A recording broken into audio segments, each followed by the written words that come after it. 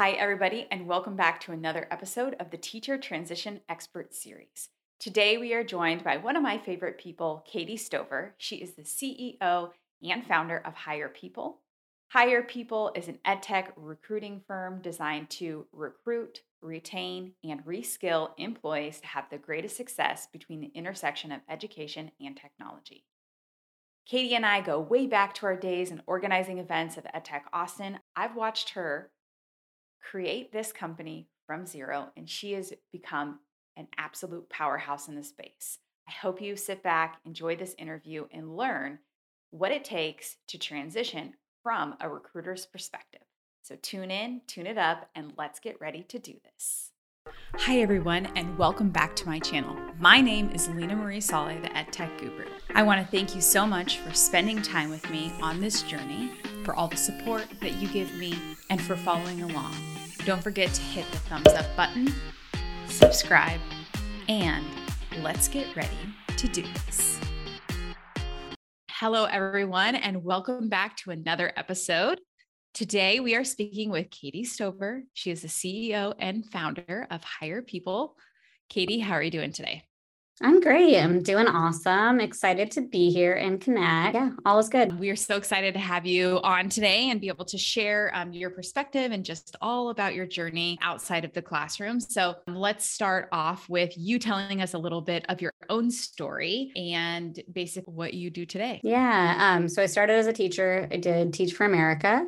Did that in Washington, D.C. I taught geometry. Quickly realized that teaching is the hardest job in the entire world, and I couldn't do it forever, but cared about education, wanted to somehow stay involved with it. So realized I wanted to go into ed tech from there. And then after that, I went and worked at Pearson, so giant conglomerate company. At the time, they had this really cool leadership development program, which was a rotational program, and they really targeted TFA teachers. And the idea there was, let's bring in people who are high potential talent is what they called it. So people who, they thought would be really successful, but didn't have a lot of experience. And let's teach them all about the tech world. So we learned about product and engineering and sales and customer success and research. And that really allowed me to have a good understanding and which direction I wanted to go, which was really helpful. From there, I then went to General Assembly and at GA, started on the local partnerships team in Austin. I was helping GA students get jobs at companies in Austin. And I was also managing our marketing partnerships. And then after that, GA closed the biggest deal that we had so far in the enterprise space. At the time, we were really just a direct-to-consumer company. And then Booz Allen came to us and said, we want to train 5,000 of our employees in data science. And so we had never done something like that before. And they knew that I had good employer relationships. So they asked me if I wanted to take on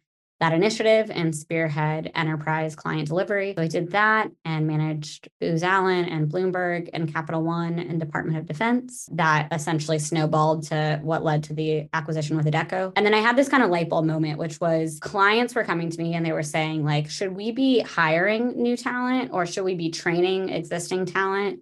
Or are we actually dealing with a retention problem? And we really need to focus on retention and attrition.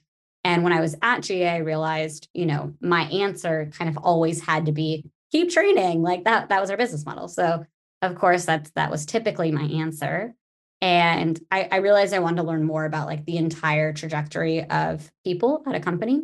So then I went over to an ed tech recruiting firm, had to fill a ton of roles in a very short amount of time, learned how, to source, to interview, to do all the things really successfully. And then kind of had the same light bulb moment, which was, okay, now companies are coming to me and they're saying, hey, we should have hired 10 engineers yesterday. What can you do to get us 10 people in the seat tomorrow? And I was like, man, we forecast our revenue, we forecast our marketing, we plan everything, but we really don't plan our people well. And so that's why I started Hire People. We help companies recruit, reskill, and retain talent. And we also do a lot to help job seekers and, people looking to change careers as well. So yeah, that's a little bit about me.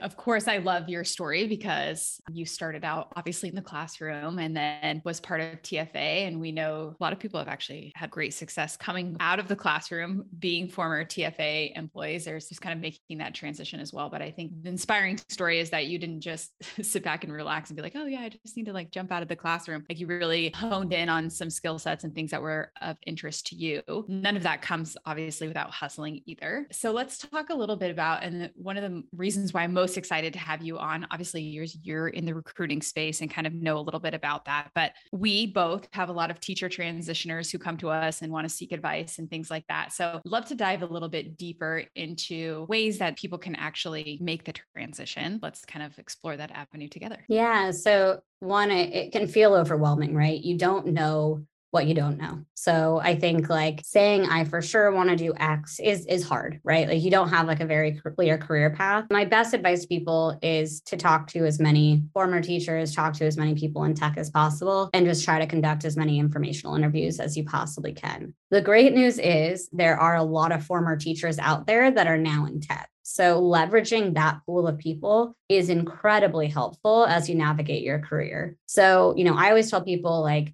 maybe you start in the classroom, maybe you know of some tech companies, like write down some of the like dream companies that you think you could work at. And you might not know at first. So you might go to Google and say top ed tech companies in Los Angeles, or you might go to Google and say top tech companies with incredible remote work-life balance or whatever it is. But you just want to start generating like, what are the companies I am interested in is kind of step one. And then once you have those companies, you want to narrow in and find people who can help you at those companies and who can just give you more insight into what a day in the life looks like. So I can share my screen and show you some of that. You might go to Newsella, click on the company. You might also filter based off of the former company that they were at, right? So Teach for America, obviously something I look at a lot. You might filter based on the university you went to. I look for people that went to UCSB. And then you can also filter based on title. So let's say I'm very interested in customer success. Someone told me, hey, you'd be a really good customer success manager. It's a good entry point. I just want to learn more. So that might be where I start, is I want to talk to CS people at Newsella. So what I would probably start with is like, I always do TFA, and it's a really good way to just find former teachers. It doesn't matter if you did Teach for America. All of these people are, former teachers as well. So if I do that, there's 35 people at Newsella who are former teachers, right? So maybe I was interested in curriculum development or customer success. This person, and we have a shared connection, someone I know well who also did TFA, like leverage that shared connection. Obviously was in the classroom, worked at Yes Public Schools, and just made the transition. So she just had to go through the interview process. Like she literally can give you her playbook of what she did to change. Like that's incredible. Just so you guys know, this was not planned either. No, it was not planned. And her, her LinkedIn, I think she could do like, definitely should add a picture, definitely should have a backdrop. There's some things that she can do as well, but like she was able to successfully transition and she just did it. So her story is interesting to you in terms of how. So what I always do is I click on this connect and I would say something like, hi, Ashley. So you just made the transition from the classroom to Newsella. I'm really excited by the work Newsella is doing. And I would absolutely love to pick your brain about your journey and how you were able to make that transition. Do you have 15 minutes to connect? Happy to send you a gift card to your favorite spot in Houston for coffee or something like that. Even when you do have the background, honestly, it's really hard to get an interview. And so you're much better off going and connecting with people and talking to people and getting informational interviews and learning about, look, there's 35 people here who all have different roles now. One's a learning engineer, one's in product, one is in sales, one's in program management, one's in customer success. So like, if you don't know which direction you want to go, you see all these people who have made the transition and gone different directions. Like those are great people to talk with that are all going to have different perspectives. And if you talk to Lauren and you're like, wow, her job sounds incredible, like I'm interested in that, then you start talking to more customer success managers and see if you can identify a trend. Or if you talk to someone in sales and you're like, man, I don't want to grind and do quotas, like then rule that off the list. But like use LinkedIn, connect with people, talk to as many people as you can. People are way nicer than ATS systems, and former teachers typically do help former teachers. I think that's a great perspective and something that I've taken away from Katy, and I pre-recorded this before, and there was a mistake that happened on my end. So we're re-recording this interview, but she had shown me that a few weeks ago.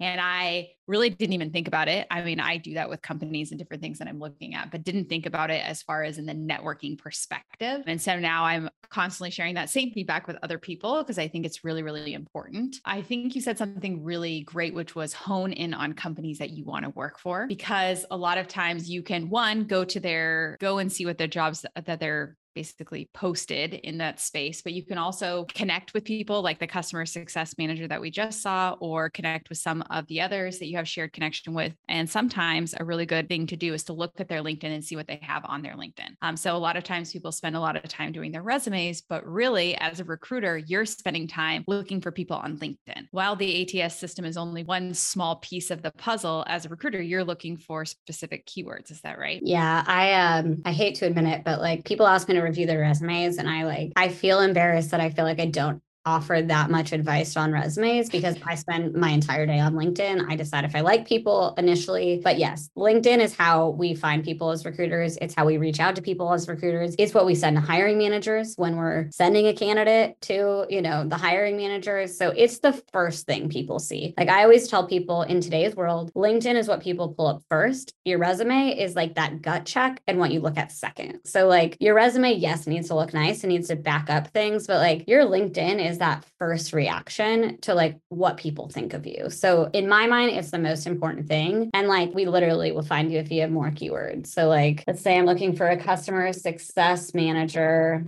who is in ed tech and I want them to have K-12 experience. I can add in all the keywords I'm looking for. The most amount of these words on their profile is the one that comes up first. So I'm not saying go in and just like write ed tech, ed tech, ed tech, ed tech, ed tech.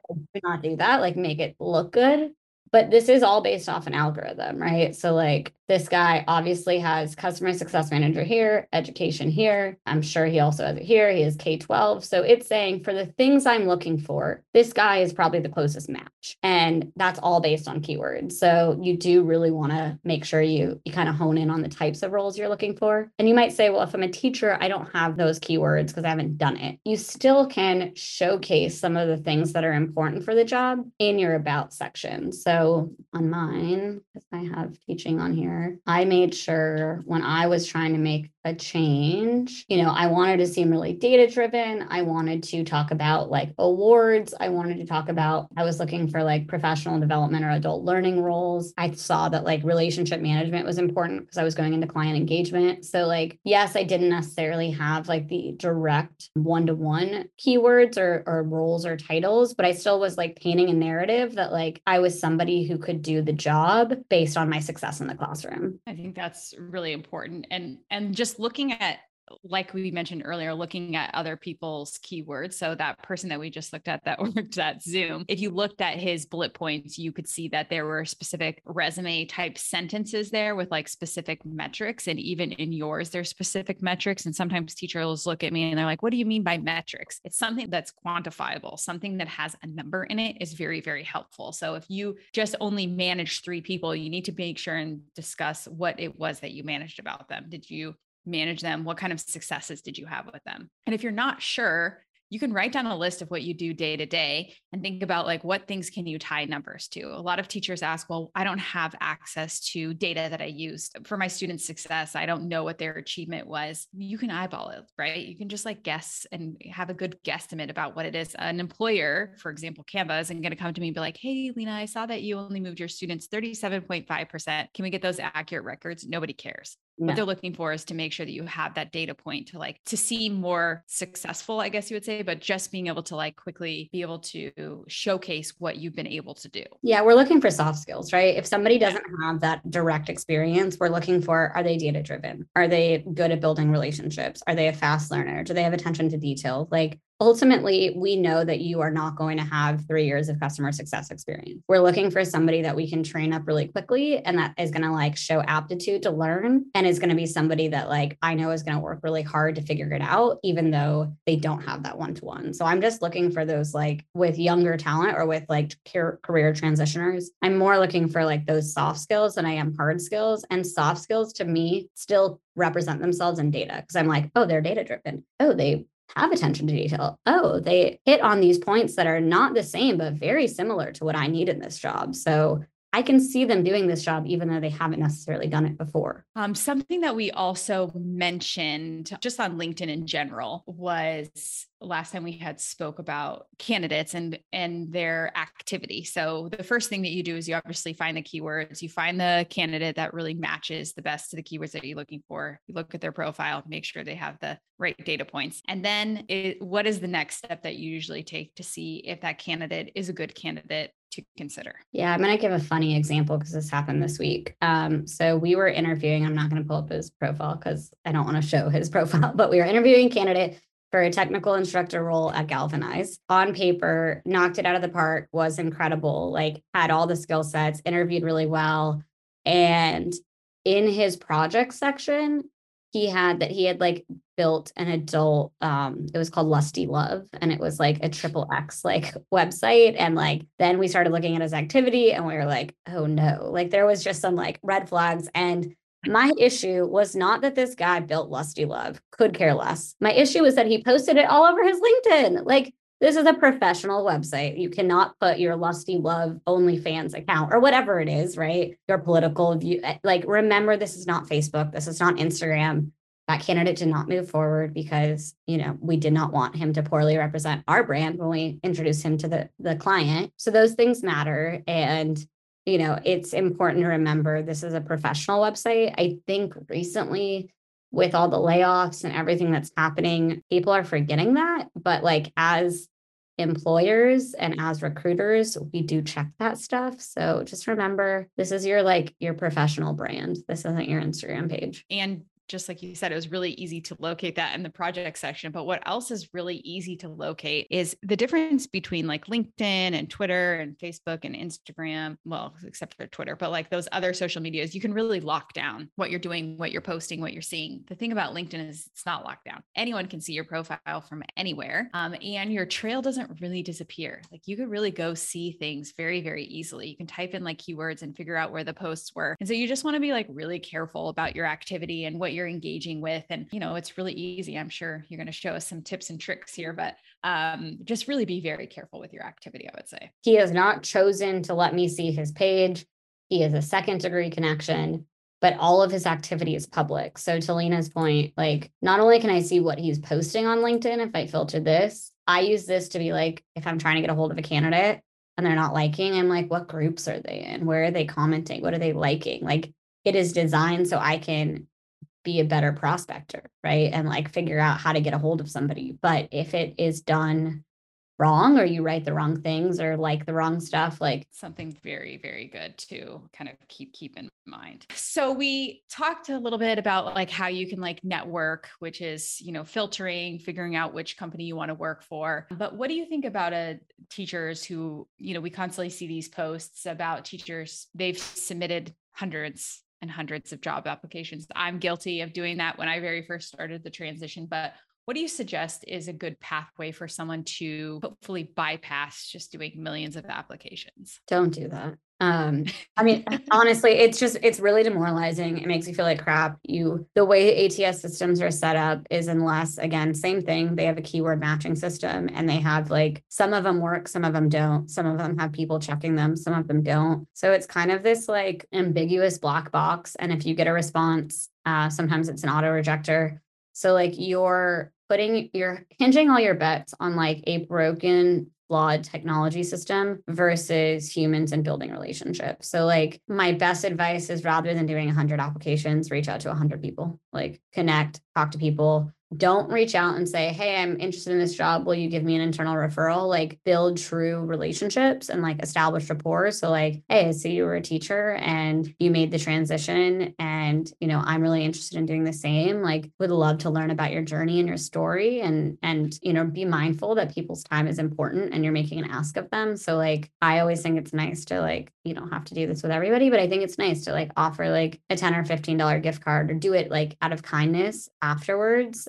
because if you look at mine or Lena's calendar, like we are usually on back-to-back meetings all day. And so if someone's taking the time to talk to you, it's important that like you acknowledge that they really took the time to help you. And not everyone's going to respond to you. And that's okay because people are busy or they're not checking LinkedIn. So reach out to 100 people, don't apply to 100 jobs, and get internal referrals. Even if you're not sending like a gift card or something like that, at the very least, just send a follow-up email after being like, thank you so much for spending the time with me, just like you would after an interview. It is an interview essentially, right? Like we're networking with you. And if you have good enough vibes and we feel like you've connected, you'd be surprised the amount of people that we have connections with or the person that you've networked with has connections with. So you have to remember that you're not just connecting with the person, you're connecting with that person and their network.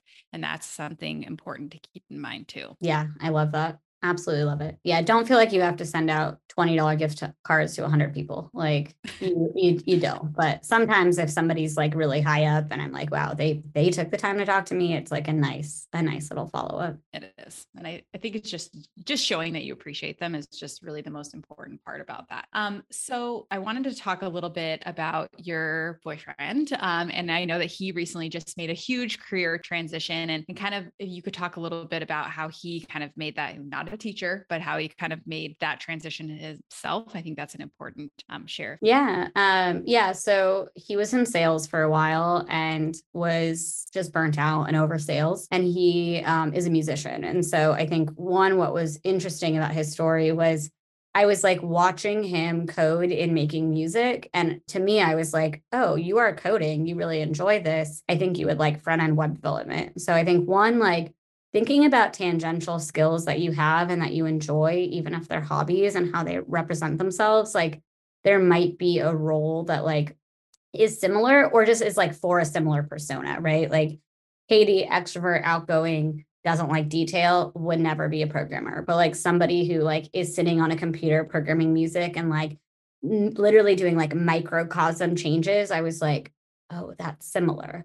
So he decided what he did first was he took a bunch of different classes at GA. So I was like, just go do like some of their free workshops and then do like their 1-day classes just to like dabble and see what you like. From that, basically validated that like, yes, web development was something he was really interested in. Went through a intensive full-time program where he actually was working full-time and in class full-time at night. It was a 6-month program. It was very intense. And then at the end of it, had to find a job as an engineer and didn't have any experience. And his girlfriend is a recruiter and was giving him all the advice. But when it's your partner, you don't like to listen. So at first, he was applying to a lot of jobs. He was just applying, hitting apply now, had a cover letter, doing that, and he was getting no success. And then actually talked to a friend who was like starting a career coaching business and was like, hey, I would take Steven on as a client for free if you want to like, put him in touch with me. And what that guy did, it was literally what I said. It wasn't rocket science, but it was get a Trello board. And the guy said, I want you to have 10 informational interviews a week. And we're going to meet on Fridays. And if you don't have those 10 interviews by the time we meet on Friday, I'm going to stop meeting with you because I'm doing this for free. And so Steven felt this like crazy urgency to make sure he had those 10 calls every week. He was like, oh, this guy's going to not talk to me. And this guy knows Katy. And within doing that, within 3 weeks, he got a job he talked to a couple different engineers at this company in LA who were former General Assembly students, so similar background to him. And they put in an internal referral. They bypassed several screens because he was an internal referral. And so he got an offer within like 2 weeks from when he first applied. And that's very fast. Yeah, super fast. Very fast to be able to bypass all of those things. So I think if you take anything away from that, the power of these informational interviews and just connecting with people is way more powerful than you probably give credit to it. Yeah, for sure. He admits it now, but and I think it helped him know what company he wanted because by the end of that, he had all of these calls. And so it became more about like him vetting and like it put him in the driver's seat. Like he went from a position of feeling like he had no power to like now he has all of these calls and like different plates that were spinning and he all of a sudden got more confidence and was like, okay, now it's up to me to decide which company I really like versus like, I'm just going to take the first job that I get. I mean, that's just important in general, because you can really get a good feel for companies. Like sometimes you may think you have this dream company and you start talking to people, maybe their work-life balance isn't great, or maybe they don't have any career growth opportunities at the place that they're working at. It's really important to really get insight because at the end of the day, you're also making a conscious decision. It's also an investment of your time too. And I think so often we just want to get to where we want to be, which makes sense. But you also need to know both sides of the story, because sometimes you get in there and you're like, oh, I just wanted more money, but you don't understand that more money comes with more things. And that's just, the expectations are different. You're also going to be learning. So you're going to have a lot of imposter syndrome and just like a lot of things that like you don't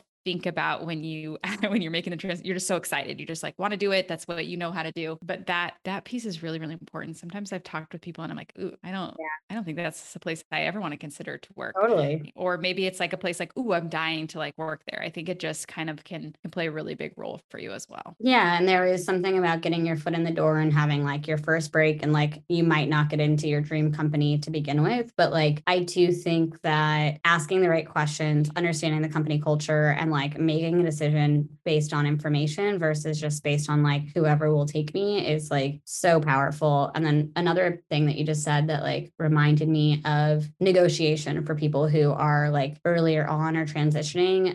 Recently, I had someone that said, well, I'm switching to engineering or I'm switching my career. I can't negotiate my job salary. And I just want to say also, like, Stephen was able, once he got that offer, to negotiate not a crazy amount, but still like, I think he got 5 to 10K more, and potentially like a small signing bonus as well. And so, know that like once you like get the offer, they really want you, and like it's okay to ask for a little more. Don't go crazy, but like there is a need for talent, and like people want you. And if you can get to that offer stage, like it's okay to still know your worth and your value. And if you talk to people at the company, you'll know the right numbers to ask. Like I always talk to people first before giving anyone any comp numbers, because if someone on the team tells me their starting salary was 120 and they're quoting me 80, I'm like, wait a minute, like, hey, now I know that like this role could actually go up to 120. So like those conversations could give you some really helpful insight into like what you can truly ask for and then what you can actually negotiate for. You always have negotiating chips. So always make sure that you're negotiating at the very least a couple extra vacation days. Like maybe they have a hard cap on like what their salary is, but you always have some sort of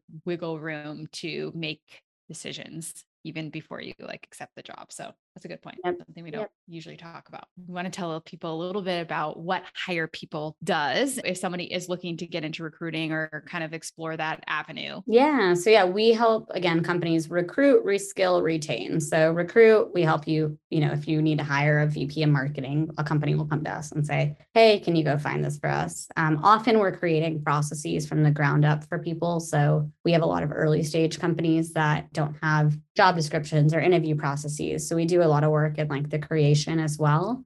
And then we also help companies think through like career pathways and reskilling and training initiatives. And then we help them think about retention and how to keep their best employees. And yeah, we recently actually did a recruiter boot camp, and I hired a teacher from that program. And so basically, I had the idea. I was like, recruiters, one, I didn't have a traditional background. I came from teaching and all these other things. And I knew that like really good recruiters are just really good people, and they're also people who can hustle a lot. And so what I decided to do was a recruiter boot camp, which was a 6-week program. It was pretty intensive. Only 3 people graduated out of 6. So, but it was essentially learn to source, learn to interview, learn everything. And by the end, if this is something you like and it's a good match, then I'll bring you on full time to our team. And so all of the recruiters that we currently have our team are 2 of them were from that program. One was a contractor that learned contract work on the side with us and then switched, but all 3 are transitioners. And our head of operations, Alex, she also is a transitioner. So nobody has a traditional background, and they're all fantastic. And yeah, if you're interested in recruiting, we are not currently hiring right now, but we will likely do another recruiting boot camp around when we did it last year, which was February. So add me on LinkedIn. Let me know if you're interested. I think just like talking to Michelle on my team was a former teacher.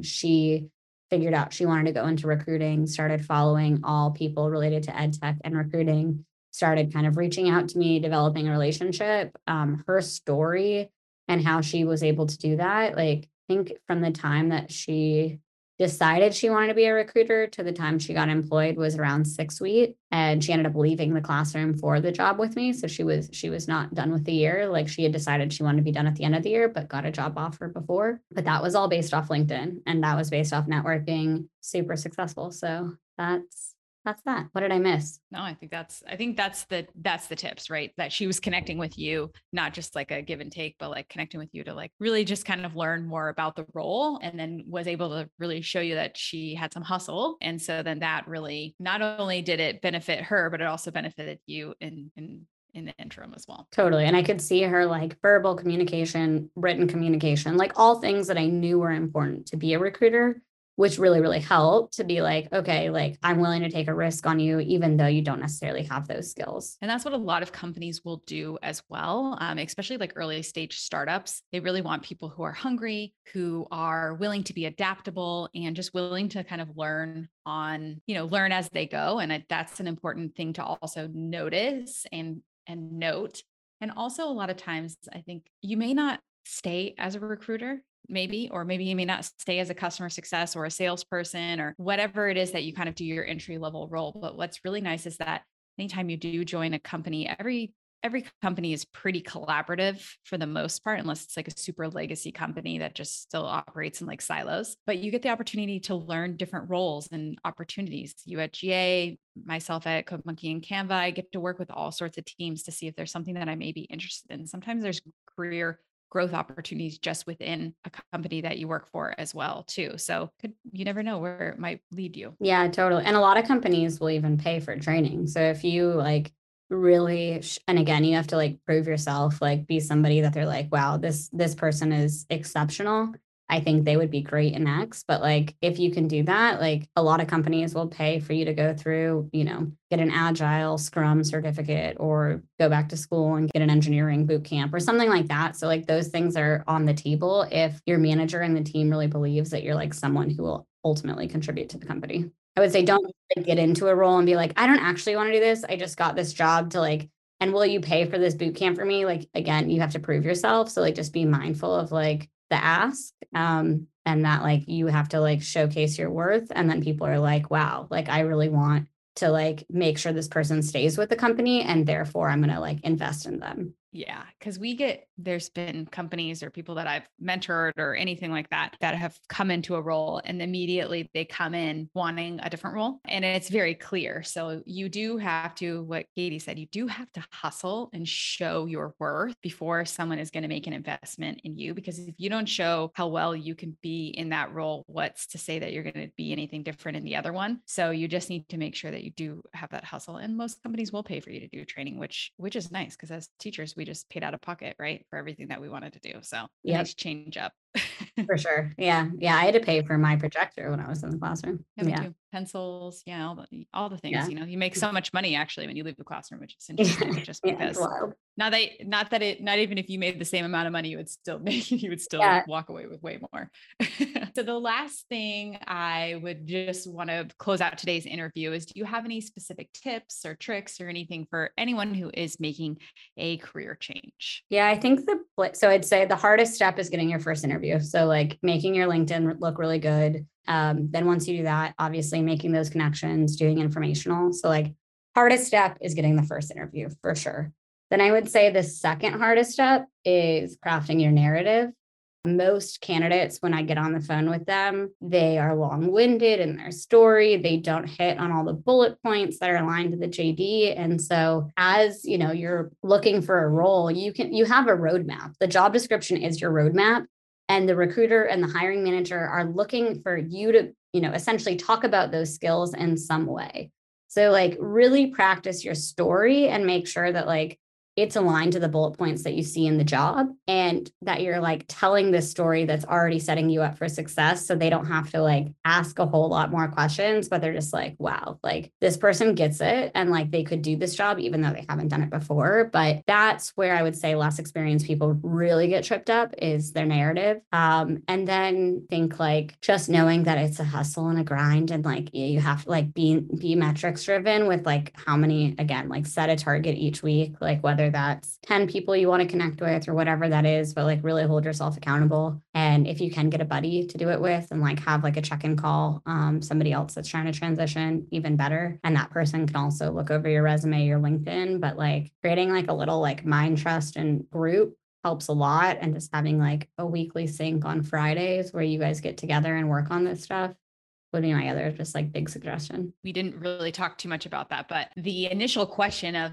tell me about yourself is always something that people don't practice. And I had Aaron Luber on another interview and we talked a little bit about that. Like it's never too early to start practicing those like typical interview questions. As a recruiter, the very first thing, that's what you're looking for. You're looking to see, do they check these boxes on the job description? And how can they narrate their story in that way? And a lot of times that is where you immediately, if you don't get past the first interview, it's more than likely why. It's because you weren't able to accurately describe how you could fit this role and make the recruiter or the hiring manager see how you could be a good fit. Easy and like buttoned up and like clear and concise for us, the better. And most companies do have some sort of rating scale or specific questions that they're looking for. Do you match the values? Do you match these specific skills that they're looking for in the job? A lot of times people are willing to take you on and train you with that, but it's really what Katy had mentioned, those soft skills that everyone is looking for. I think those are all really great tips. We will make sure that we share all the resources that Katy has talked about in today's interview. And she also does do a job hunter roundtable. So we'll make sure that we show that in the episode notes for you guys as well. Katy, I'm so happy that you came on and you were able to share your knowledge with